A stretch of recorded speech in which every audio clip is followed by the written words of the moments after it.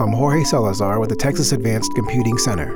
For scientists, natural systems can try one's patience. For a long time, there's nothing. Then all of a sudden, something happens. Wonderful things in nature can burst on the scene after long periods of dullness. Rare events such as protein folding, chemical reactions, or even the seeding of clouds. Path sampling techniques employ computer algorithms that deal with the dullness in data by focusing on transitions.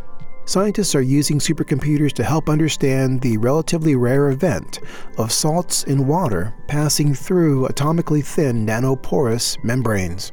This research could not only help make progress in desalination for fresh water, it has applications in decontaminating the environment, better pharmaceuticals, and more. Advanced path sampling techniques and molecular dynamic simulations captured the kinetics of solute transport through nanoporous membranes, according to a study published online in the Cell journal Matter, January of 2020. Supercomputers supported the research through allocations on EXCEED, the Extreme Science and Engineering Discovery Environment funded by the National Science Foundation. Researchers ran simulations on the STAMPEDE-2 system at TAC. On the podcast today is study co-author Amir Hojakbari, an assistant professor of chemical and environmental engineering at Yale University. Dr. Hojakbari, welcome to the podcast. It's my pleasure to do that. Thanks for reaching out.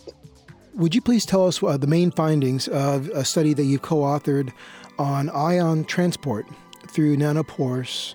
This was published in the journal Cell, one of their journals called Matter, actually, in December of 2019. The main goal of that study was to use molecular dynamics simulations and advanced path sampling techniques to capture the kinetics of solute transport through nanoporous membranes. And the goal was basically to be able to calculate the mean first passage times for solutes, irrespective of the magnitude of those mean first passage times. So typically when you conduct molecular dynamics simulations, depending on the type of force fields that you utilize, there is a limitation on the length of simulations that you can conduct. And using atomistic force fields with explicit non-polarizable electrostatics, you can typically access timescales around a few hundred microseconds. Maybe if you have really good supercomputers or specialized architectures, you can go up a few orders of magnitude higher, but you can't do much better than that. And when you have semi-permeable nanoporous membranes that are supposed to reject certain solutes or ions, the mean first passage times can be much longer than the times accessible to MD. And our goal was to come up with a scalable framework to calculating these mean first passage times. And for that purpose, we used a technique called forward flux sampling, which can be equally used with equilibrium and non-equilibrium MD. And the non-equilibrium aspect was particularly important for us because when you're thinking about driven solute or ion transport, you are dealing with a non-equilibrium process that is either pressure-driven or is driven through external electric fields. So for that purpose, we use simple desalination system with a graphite-based nanoporous membrane, 2 pistons. But that particular geometry was not key, I would say, for what we planned to do. We just wanted to conduct a proof of concept calculation that you can get accurate mechanistic and kinetic information from these types of simulations using forward flux sampling. It, however, turned out that for the process that we studied, we were able to not only achieve our goals that I described, but we were able to identify a very interesting, previously unknown mechanism for ion transport through nanopores. And that mechanistic aspect is what we call induced charge anisotropy. So to give you a perspective, when you have a semi-permeable membrane that, say, allows for the passage of the solvent but excludes most of the solutes in the system, that membrane could still have nanopores in which the solutes that are supposed to be rejected can still fit. So geometrically, these solutes can enter the pores and pass the membrane accordingly. However, what seems to be keeping them back from doing that is the fact that when you have a solute, which, let's say, within water, there usually is a strong association between that solute and what we call its solvation shell, or in the case of aqueous solutions, hydration shell. So there are certain number of solvent molecules that are bound relatively strongly to the central solute. And when the solute wants to enter the membrane, it has to lose some of these molecules.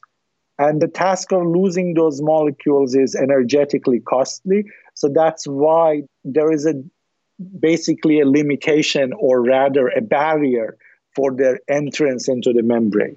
And that was what we expected in the system that we studied, that the transport of sodiums and chlorides will basically be limited by their partial dehydration.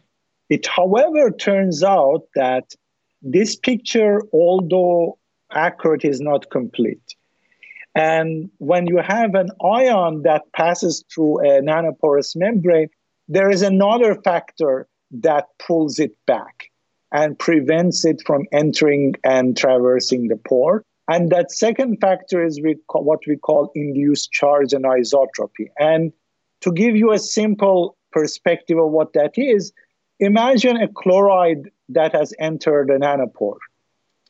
Now, what that chloride tends to be doing is, when it is inside the nanopore, it tends to sort of order or sort the ions, the remaining ions that are in the feed.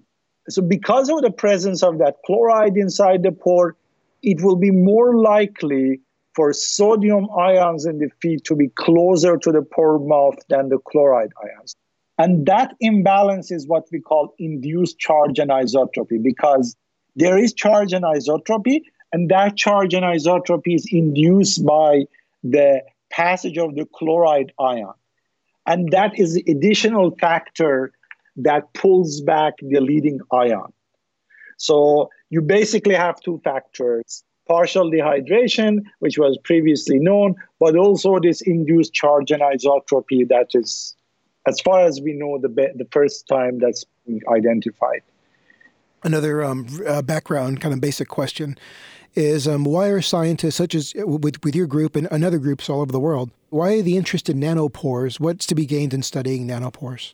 So in principle, when you're thinking about membrane separation, it has a lot of applications in many different disciplines, from, say, organic separation, in chemical engineering, gas separation. You can think of biological membrane transport. So you have membrane proteins that are like permeable to certain ions or molecules, but don't allow the remaining molecules. We particularly got interested in this problem in the context of water desalination. So one of the processes that is extensively used in desalination is called reverse osmosis, which is basically a process in which you have a semi-permeable membrane that separates, say, a salty solution from clear or pure water. And by applying a hydrostatic pressure to the salty feed, you allow the water molecules to overcome the osmotic pressure difference between the two membranes, and the water molecules pass while the solutes that you have in that mixture or the solution are excluded. And the efficiency and success of these reverse osmosis processes depends strongly on the selectivity of these membranes. And by selectivity, you can think of how many water molecules pass the membrane for every solute that passes the membrane. And that's why we got interested in this question of, ion transport through membranes, because we want to evaluate these long mean first passage times, which are a proxy to selectivity. And the grand goal of our work is to use the method that we have recently developed and we use in this paper to study the structure selectivity relationship in nanoporous membranes for desalination applications. But you can use this framework, as I said, for other types of membrane-based separation processes like gas separation, like organic solvent separation, like biological membrane transport. Dr. Hajib Akbari, would you speak to the computation that was involved in this study and some of the challenges that you faced that may have motivated going to high-performance computing, supercomputers? And I believe that you use this computation regarding some of the challenges in modeling the diffusion rates as the movement of these solute through the graphene nanopores, these membranes. The method that we use, the forward flux sampling method, is based on basically having a large number of, I think in the jargon of high performance computing, it's called weak coupling, if I'm not mistaken. So these are parallelizable processes that do not really interact that strongly with one another. So you can have a large number of independent trajectories running simultaneously, which is something that you can't do like in an office computer or a small cluster. You need a large number of nodes and cores to be able to do that. But when you have those cores, you have a linear efficiency basically between the number of cores that you're using and the efficiency that you get. So in that regard, high performance computing is very suitable for using these types of methods. We have previously used it to study crystal nucleation. And this is the first time that you're using it to study ion transport through membranes. Would you speak to the XSEED resources that you used, XSEED being the Extreme Science and Engineering Discovery Environment that's funded by the National Science Foundation? I mean, it was extremely useful and indispensable to what we did because the underlying trajectories that are part of the forward flux sampling method, these are atomistic simulations, and these are fairly expensive simulations. So we couldn't definitely have finished these studies using the resources that we have locally at Yale, and we used resources on Stampede 2. I think we use a Skylake. So you have two types of nodes on Stampede 2. One of them is KNL. The other one is SKX nodes, right? So we use the SKX nodes on Stampede 2 for conducting these calculations. We mostly did our software development part locally here. So we have an in-house trajectory managing program that interfaces with LAMMPS and conducts these advanced path sampling simulations like forward flux sampling. And we have been developing it since 2015 when I was a postdoc at Princeton, and we have added quite a lot to the package, and we hope that at some point we're going to make it publicly available, but we haven't done so. But we use that package basically. We don't particularly get any extensive software help through XSEED, so we mostly use the hardware. Well, thank you very much for your time today. What's the most important thing that you'd like people to know about using supercomputers to help understand nanoscale phenomena? I would say they're extremely useful in basically addressing questions that we can't address with just regular computing resources. I mean, so for example, this calculation we couldn't have done without a supercomputer. So they're extremely valuable in accessing scales that are not accessible to either experiments because of their lack of resolution, and also simulations because you really need a large number of computer nodes and processors to be able to address them. You've been listening to Amir Hadjakbari of Yale University. For the Texas Advanced Computing Center, I'm Jorge Salazar.